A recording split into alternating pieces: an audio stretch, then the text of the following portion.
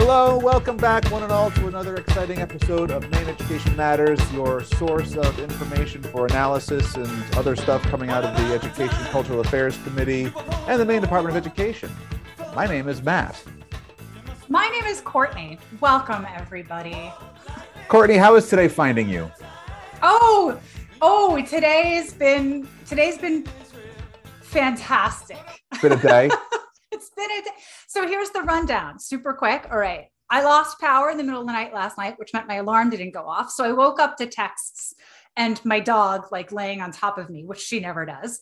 So it had that moment where you wake up wait, what's going on? Where am I? Yeah. Whew.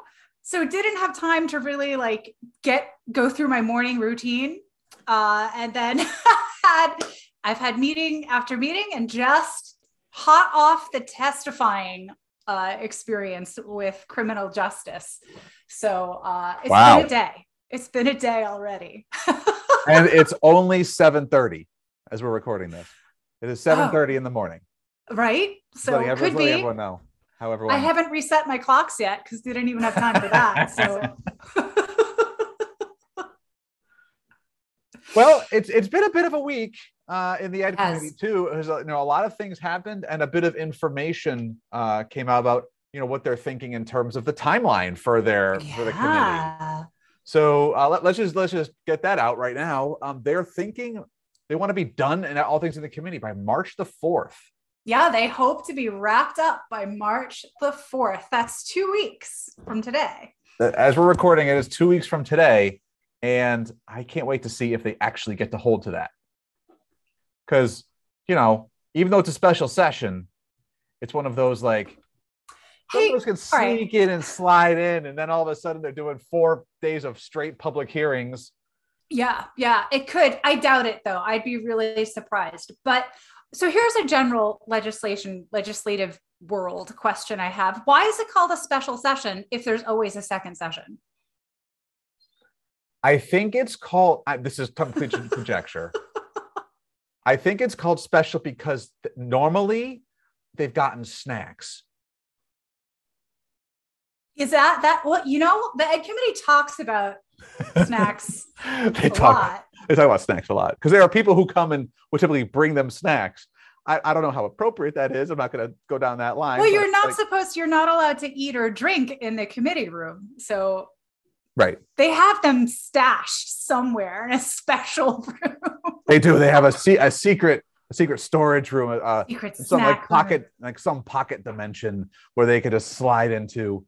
No, I think it's called special only because new bills can't be introduced, generally speaking. Okay, that would make sense. I'm sure there's a reason, right? I just didn't know what it was because I would not assume that. I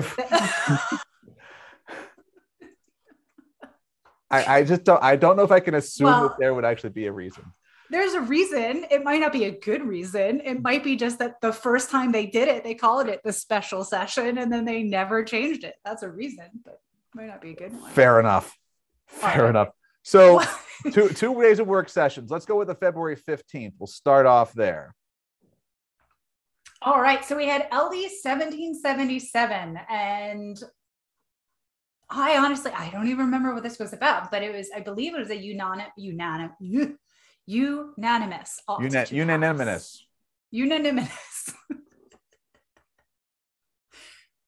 What was LD 1777 1777 was an act to amend the laws regarding education service centers. Oh, right. And they've actually tabled this. Oh, all right. See, I was not paying attention, apparently. They wanted some more information on something because they're not really necessarily sure if this is a good idea, or there was some information presented about the impacts that these ed service centers have had or not had.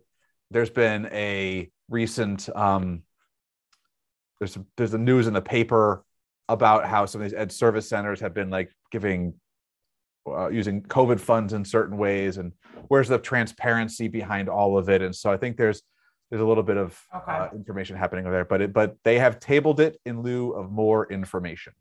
Okay, that makes sense that I heard unanimous about the tabling.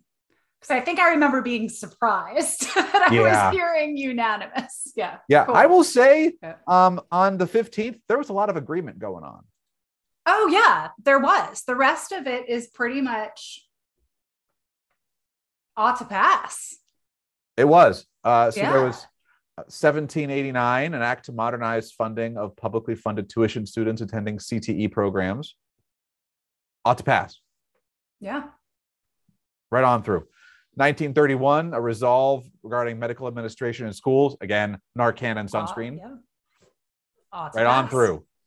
1932, parameters for essential instruction. Those are the new standards updates for health, PE, world language. Am I missing one? Huh? Am I missing one? Health, PE, world language? Foreign language, VPA, visual performing arts. Visual performing arts. Thank you. I knew there was one I was missing. Yep, ought to pass. And then major 1935, major capital school improvements. And there was some discussion here, but. There was some discussion here. This was a divided report, and I'm trying to remember. It was a divided report. Not a whole lot of real conversation on this. Not a whole lot of testimony presented on this. And yeah, pretty quiet day, honestly. Yeah, it was quiet. But on that one, there were only two people that said no. So it wasn't even like a party line. Right. Split. It was just, and I don't remember the reason. I remember listening, and I have a note here that says HVAC. So HVAC. So there was something in there that a couple people didn't like. So they said no. So they said no. Yeah. This is what we call hardcore analysis, folks. Yeah. This is where you're like, man, I'm so glad I listened to this podcast. Where we give, I've said information-ish. Ish. I mean, but none of those were like. None of was groundbreaking. You know, most of these, the only one was like, really the first one was the only one that had a lot of discussion at all, even during like the public hearing or any of that. Like most of these were resolves that have been through a process already. There were rule changes. So it's, at this point in the game, it's hard to have a whole lot of discussion about them. Right. Doesn't stop it from happening sometimes. It doesn't. Actually, I made a mistake when I said something a minute ago. Okay. The 1789, the one on publicly funded tuition students. I have written in my notes that it was ought to pass, but that didn't seem right to me because I don't remember. But it was actually ought not to pass. I forgot to write the N on my notes. Oops. Yeah. Ought not to pass. Ought not to pass, and there's no divided report in that. So that's pretty much unanimous of the committee. Yeah. So all right then. We are starting off really well of not having information and then giving bad information today. But I'll tell you the next stuff we have to talk about, we're way more on top of. Awesome. What are we talking about? All right. So then let's talk about the 17th. Sure. So with so far our favorite title this year, LD 1924, an act to expand access to justice in rural Maine through legal education. Yeah.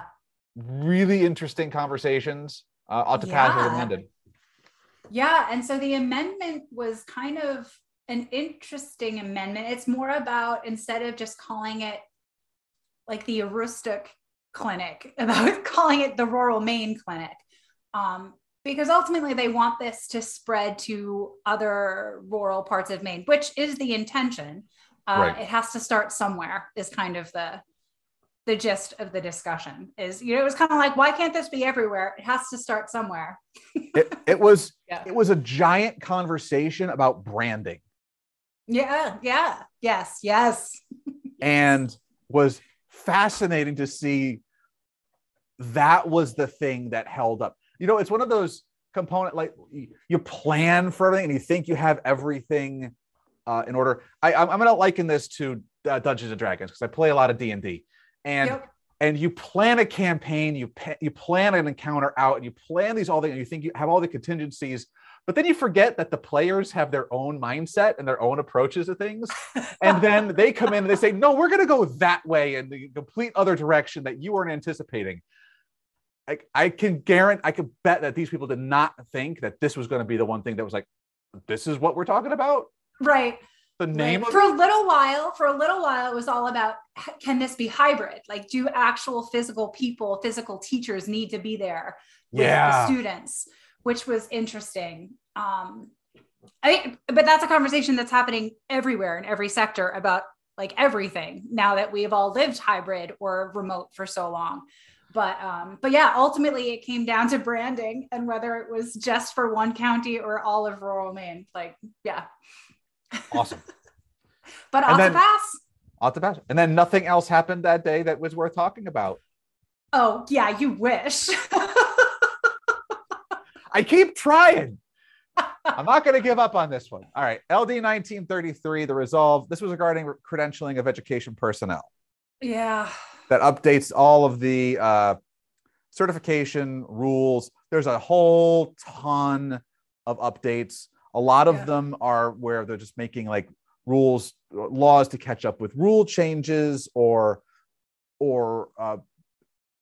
practices. Like clarifying language. That's a lot of it. But there are some things in this bill that also change some things fundamentally about how certification and certificates happen in the state. Yeah. One of the conversations they were having was about whether or not to add pre-K into the K to 12 in terms of, I think it was the special education certificate. Right. Should they add pre-K in it? Right. I was really interested in that. I mean, that kind of should pre-K be tagged on was a theme for a lot of the different certifications that were coming up. For example, like art, art is typically a K-12 certificate. So it just, the thought was, well, add pre-K onto it because now pre-K is in our schools. But then the conversation kept coming back to, should it be because pre-K and early childhood education requires different training and different knowledge. Yeah. So same question about special education. Yes. Yeah. And one of the questions like, well, if you're trained as a high school teacher, but you have a pre-K to 12 education, are you really going to be effective at the elementary, lower elementary, early elementary phase? And I thought that Deputy Commissioner Dan Chuda did a really interesting conversation point about this, which is like, well, the thing with special education and a lot of this stuff is that they're trained and they work with the kid.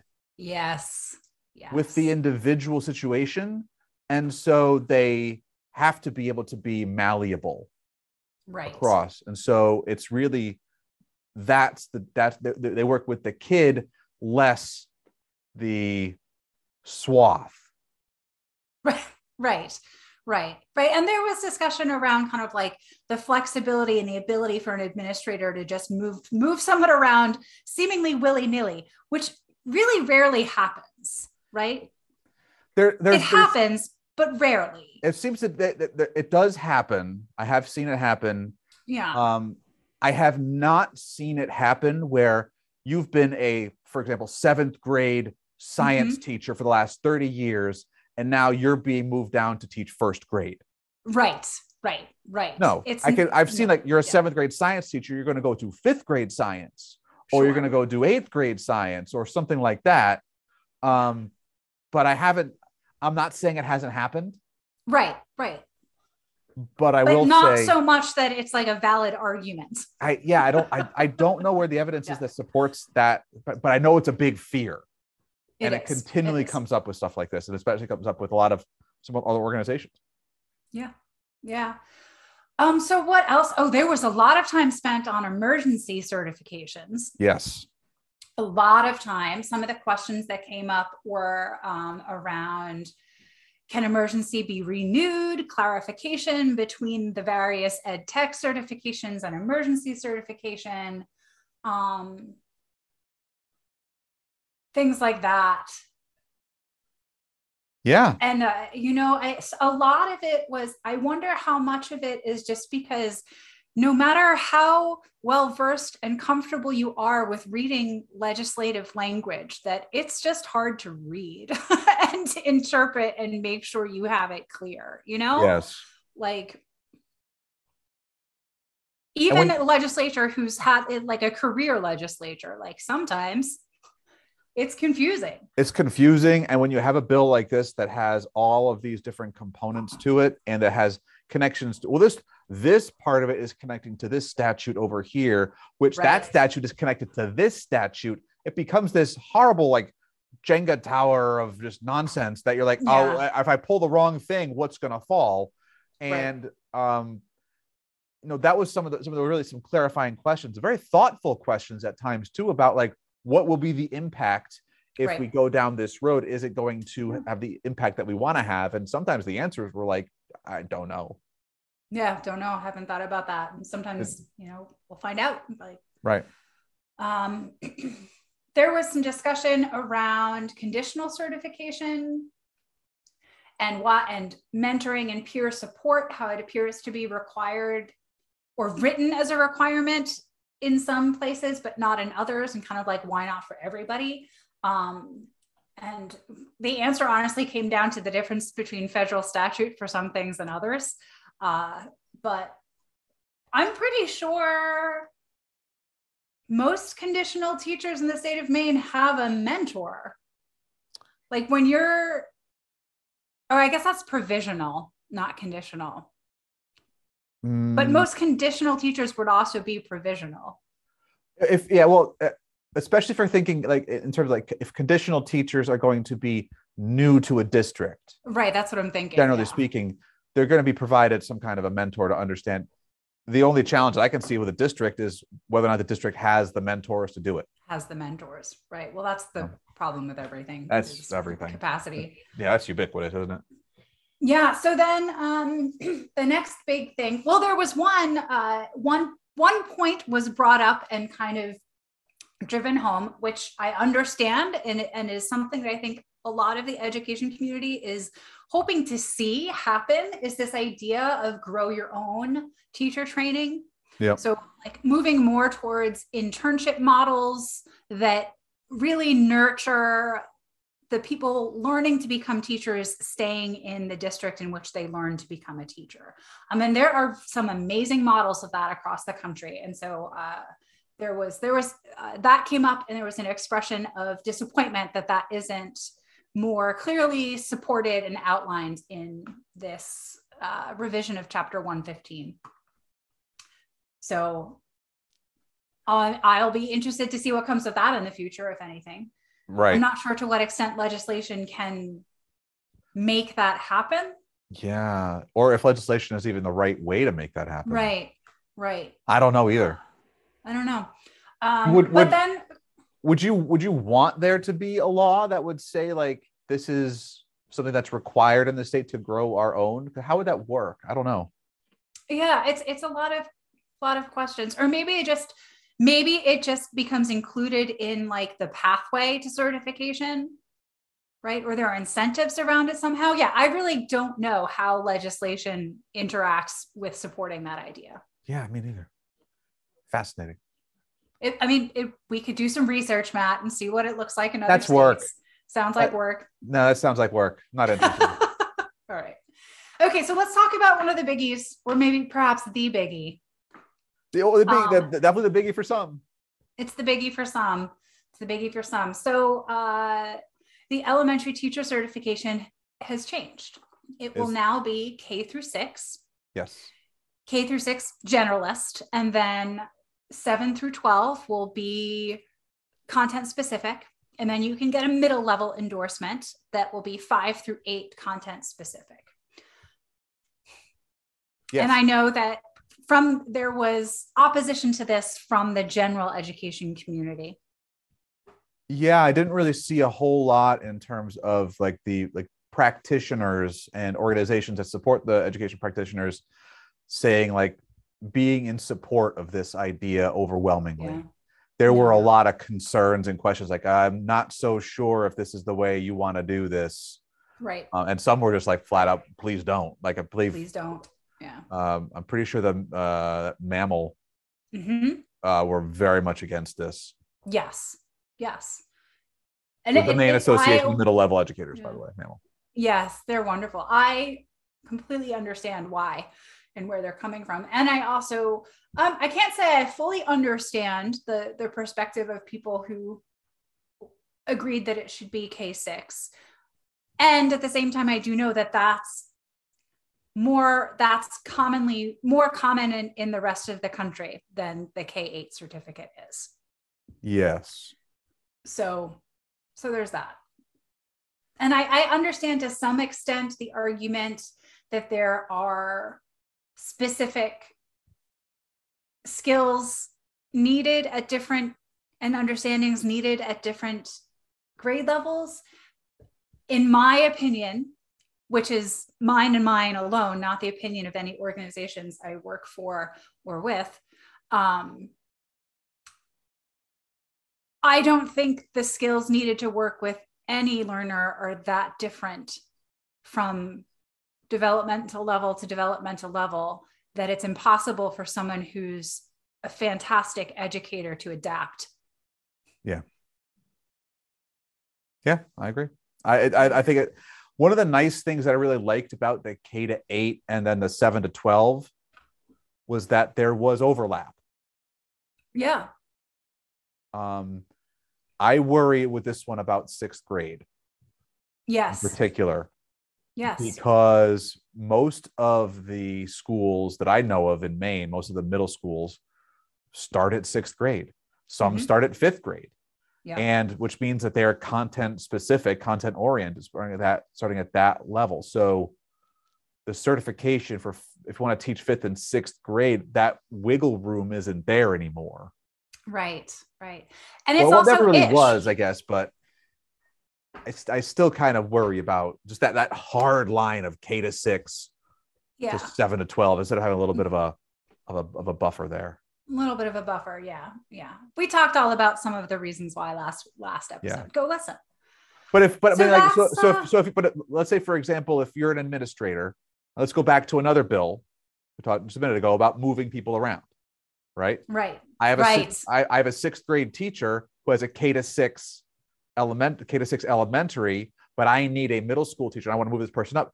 We can't just move that person up to 7th grade middle school science anymore because they need a completely different certificate. Right. They do. They need a different certificate and endorsement potentially. Yeah. It'll also deny those teachers the ability to make that change on their own, to advocate for themselves. They have to go through the whole certification process. And so that's what worries me. That area right there, that 6 to 7 line, that's what worries me a lot. To be clear, anybody who currently holds a certificate, whatever it says, is grandfathered as long as you don't let it lapse. Yeah. So you're searching now, folks. Sorry, seriously, today, do it. But it will be new teachers. It will be new certifications. This will be the case for. And that went through ought to pass unanimously. Right. And to be clear, the amendments were not significant changes. No, they spoke a lot about them. But in the end, when it was just the vote of like, we'll get to just do the language changes. Yeah. So that wrapped up yesterday. That was the 17th. Yeah. So, and then the special bill is being heard as we speak. LD 1939 is currently being held by Criminal Justice and Public Safety. And that's the bill about protecting administrators and really all educators from harassment and abuse. I was listening in as I offered testimony. So I'm happy to give a little update on what some of the discussion has been so far. Can't wait to hear. So the big questions, as you might imagine, have been, why is there a need to include school personnel in the definition of public servant if they are already protected under the general harassment laws, right? Like, what's the benefit? What's the deal with that? And so the sponsors clarified that it really does have to do with the section of the criminal code that speaks to obstruction of government administration. So clarifying that educators and school board members are public servants because public schools are a function of state government, essentially. Absolutely. And that it is a form, it is obstructing government if the behavior becomes such that school board meetings are derailed, that teachers are prohibited from doing their job, like all of that stuff. So that was some of the discussion. There was question around what precipitated the bill, why now? And the talk from the sponsors was very much focused on COVID, which I found interesting because, as you and I know, it's not just COVID that is causing the incivility.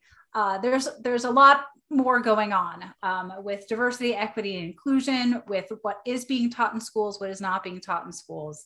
So I thought that was interesting. That really did focus very much on COVID. There was a question if including educators in the title of public servant, if that extends to all of the other protections. For example, there's sections around impersonation in criminal code that speak to public servants, which great question. I didn't know, but that's their job as the criminal, like as that committee. And the sponsor clarified that no, their intent really is just about this obstruction of government piece. So there's potential that the bill may go through some changes eventually to specify just that and not the broader changes that would happen if you clarified public servant. Apparently there was a similar bill about election officials at one point. So there's some question around like, well, how was that bill written and formed? Like, so to compare, great question. And then someone brought up, so if you're going to include teachers and principals, and administrators, what about coaches, referees, directors of athletics and organizations that manage that? Great question. I think that gets into what's the line, right? Where's the line? So yeah, and then another question around like, would these protections be limited to being at their place at school or at the school board meeting, or does this extend to personal life? And so some of the thoughts there was that if the offending behavior is about their work as work related to public education, then it counts. If it's about, the fence between them and their neighbors, doesn't count. Yeah. So one thing that I'm wondering about all this, and I'm not speaking from a personal professional idea, I'm just because I've heard rumors, let's say, that a lot of districts have been inundated with FOIA requests, Freedom of Information Act, FOIA Act, and it's just nonstop, one upon one, and it actually is slowing how the process. It's impeding, it's obstructing the work that they need to get done in a lot of ways. Right. To what extent does this bill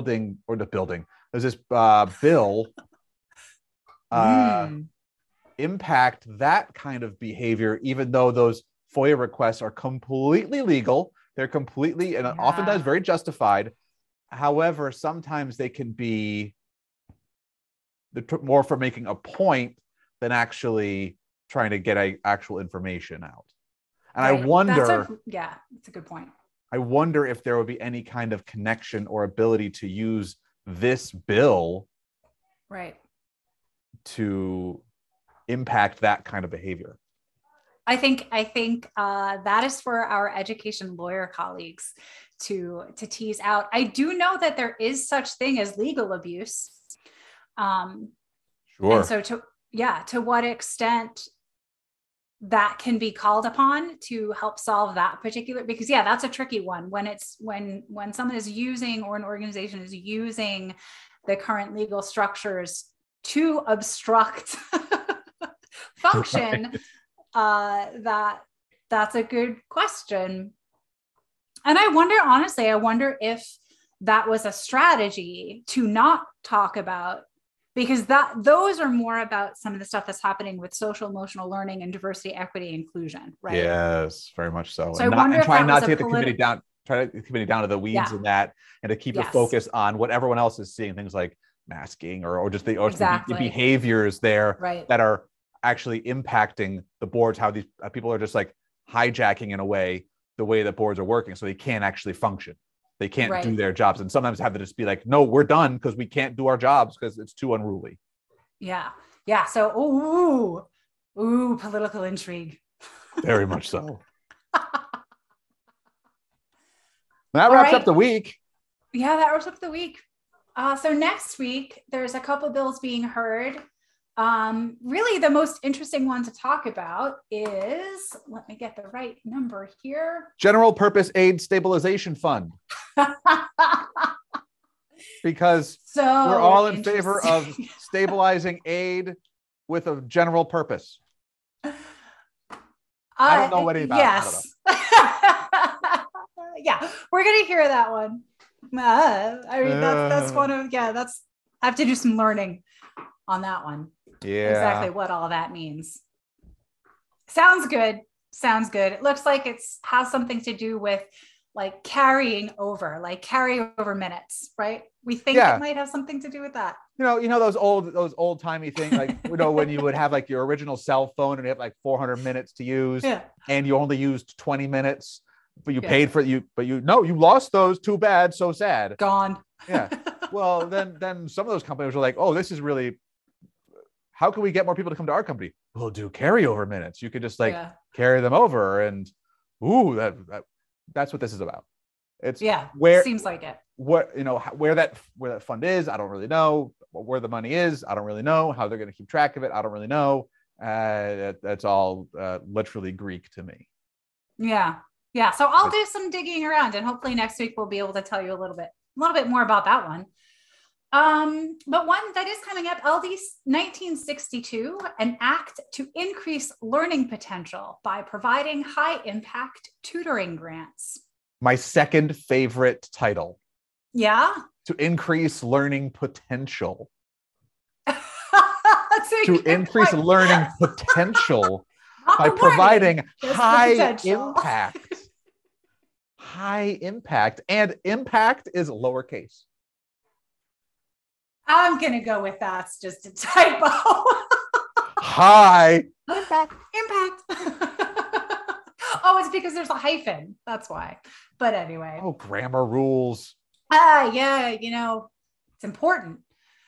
So lots of questions about this one. This seems generally like a great idea, perhaps needs some more discussion and consulting with ed orgs to flesh out into something that really does make sense and can work. Yeah. So what this bill does is it creates a fund that's going to establish grant awards to establish eligibility and tutoring plan requirements. Basically creates a way for districts to offer tutoring. That's okay. It happens. Yeah. Creates a way for districts to maintain and create tutoring, because those are usually local budget decisions. And oftentimes budgets are so incredibly tight that we're running on just bare bones as it is. Yeah. And this idea of high impact tutoring was included in some of the ESSER grant ideas or suggestions, I should say. So that's probably where the term came from. I think so. And one of the things that I'm actually really excited about this is that it seems like an opportunity for districts to continue on, knowing that the ESSER grant funds will be eliminated eventually over a couple of years, to be able to maintain their tutoring, to continue on with it.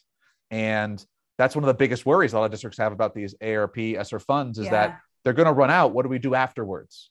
Right. And the amount of fiscal cliff and the amount of budgetary impact it's going to have on districts once all these funds are gone. This is, I think, a really interesting way of helping to say to districts, here's a way to help mitigate some of that. See how this goes, and maybe we can create more maybe along the way. Maybe this is just like an opening salvo. Right. I think it's really interesting, and it has a lot of potential. I see you. You see, thank you. I see you. Several districts tried. I don't know the degree to which districts had success with setting up tutoring programs, but this was definitely something that was pursued by districts using ESSER funds, as were some really interesting cooperative collaborations with local organizations, right? Like the Wise or other kinds of clubs where they designed some really interesting after school or summer programs that were well attended. And I think this has space for that kind of stuff, right? Where it's the kids who really need something extra get that extra instruction and get some other kind of, physical activity or creative learning, childcare. Like there's after school or before school times, like there's really interesting potential here. Totally agree. Yeah. So that's being held on the 22nd. Yep. During break. So if you're, on your vacation, you're sitting out by the pool because it's February. And it's thawed a little bit. We're getting maybe you're sitting by the puddle. How about that? And you're having a cup of hot cocoa. Listen to whatever, or not. It's gonna be fascinating. But that's kind of all that's going on that week. I do have a question for you though about what's happening on the 22nd. I want to, because you're in the know. You're like you're in deep into this. You're in the trenches in the system. I am. On that day, there's a presentation being done of the University of Maine Very High Research Activity designation. What is that? Any idea what that is? Because the child in me has very different opinion. Think about what it actually is. Like the image. I don't see this. Very high research. Very high research activity designation. What is a very high research activity designation? I don't understand, and I want to know more. I don't know. So that's a part of this that I don't have privy to. When it comes to some of those presentations and legislative meetings like that, I don't often know what those mean. That's a great question. What is a University of Maine Very High Research Activity? R1. Yeah. So if you want to find out, it could be. All right. Here's my guess. I'm at a loss. So go. All of the reports that different organizations were assigned last year or do on a regular basis, I think they classify and categorize them on some kind of priority criteria. And so that might just be UMaine's criteria designation. That's very high. Might be like very high, medium, low, very low, right? That's my guess. I don't know, but that would make sense. See, you're in the know. I knew you would know. Right, because the other thing that's happened this session is they are not actually live hearing all of the reports because there's just too many of them. So the Ed Committee and the different groups prioritized which reports would be heard at sessions and which would just be delivered. So I'm going to guess that that's what that's about. Yeah, probably. Cool. And that's really it for the day. There's one other work session happening next week, but as of right now, there's not a whole heck of a lot. I mean, three bills being heard public hearing, one bill being heard a work session for next week. And so they are really working to wrap up by March the 4th. They are. All right. Well, hey, you can find us on Twitter. Yeah. I'm at BelowLynC. Yeah, and I'm at Drew Etcard, and you can find the podcast here at Maine Ed Matters. We tweet sometimes, not a whole heck of a lot. We're on Facebook too, but not a whole lot happens there either. Our crack social media team has gone through several iterations over the years, and I think it's time we did another shakeup with them. Probably. But I also know that they've felt like it's been really toxic and not really wanting to go into the social media spheres these days as much. So I'm going to have a sit down chat with them and find out what's going on over some like coffee and maybe a Danish. That sounds nice. Sounds nice. So you can follow us out there. Hit us up if you have any questions. We can try to answer them or we'll flat out ignore you. And we appreciate you listening. It's not malicious ignoring though. It's just oblivious. It's just complete oblivion. Yeah, we have no idea. It requires us going to find something. And like, I don't even know how to do that anymore because I don't know. But thank you so much for listening. And for those of you who have a break next week, please take some time to yourselves, enjoy it, and get a little bit away and a little bit of you because you deserve it. Yeah. All right, bye, y'all.